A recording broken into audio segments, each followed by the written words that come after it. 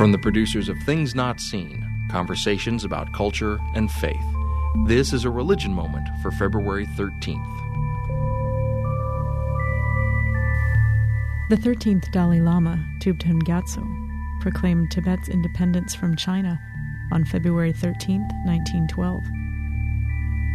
The country's long relationship with China had grown especially tense in the early 20th century, when Britain and Russia were aiming for domination over Asia.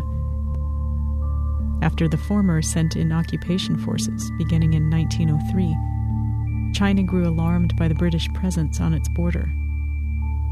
After China invaded Tibet in 1906, the Dalai Lama unsuccessfully attempted to straighten things out with its neighbor and fled in 1910 to India. But a year later, China's ruling Qing dynasty was overthrown in the wake of internal revolution, and Tibetan troops succeeded in pushing the Chinese occupiers out of the country. Alluding to the Buddha's protection of Tibet through its line of rulers and declaring, "We are a small, religious, and independent nation," the Dalai Lama assumed both spiritual and religious leadership over the country. In 1914, a treaty mediated by Britain arranged for the division of Tibet into inner and outer regions, with the former gaining autonomy from China.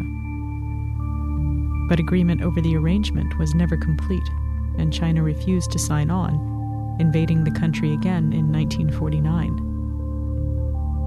With China instituting repressive policies and cracking down on Tibetan uprisings in the 50s, the new Dalai Lama fled to India, forming a government in exile where he has remained ever since.